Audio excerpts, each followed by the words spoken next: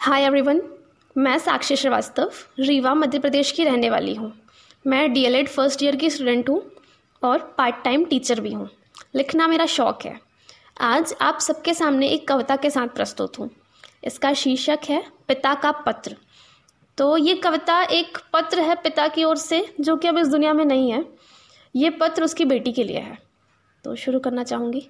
बेटा सुनो, मैं देखता हूँ तुम उदास हो जाती हो, मुझे याद करके अपनी आंखें नम करती हो। मेरा केवल शरीर तुमसे दूर है, पर मेरी रूह हमेशा तुम्हारे पास है। तुम मेरा नाम रोशन करोगी, मेरी आज भी यही आस है। मेरे साथ बैठकर तुम खाना खाया करती थी। मैं अगर नाराज़ हूँ तो मुझे हर तरह से मनाया करती थी।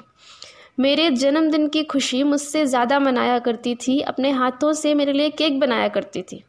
मेरे पसंद का तोहफ़ा लाया करती थी। मुझे याद है तुम अपनी माँ से ज़्यादा अच्छी गाड़ी चलाया करती थी। अरे हाँ, माँ कैसी है?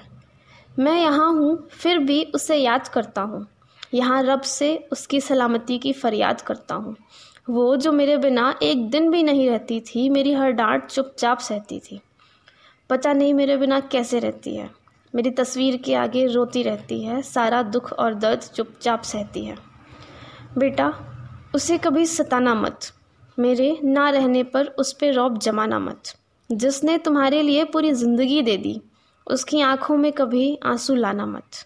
बिट्टू अब तुम्हें संभालना है सब, सोचना है कि कैसे क्या करना है कब। सबका ख्याल रखना, क्योंकि मैं वहाँ नहीं हूँ अब। शुक्रिया।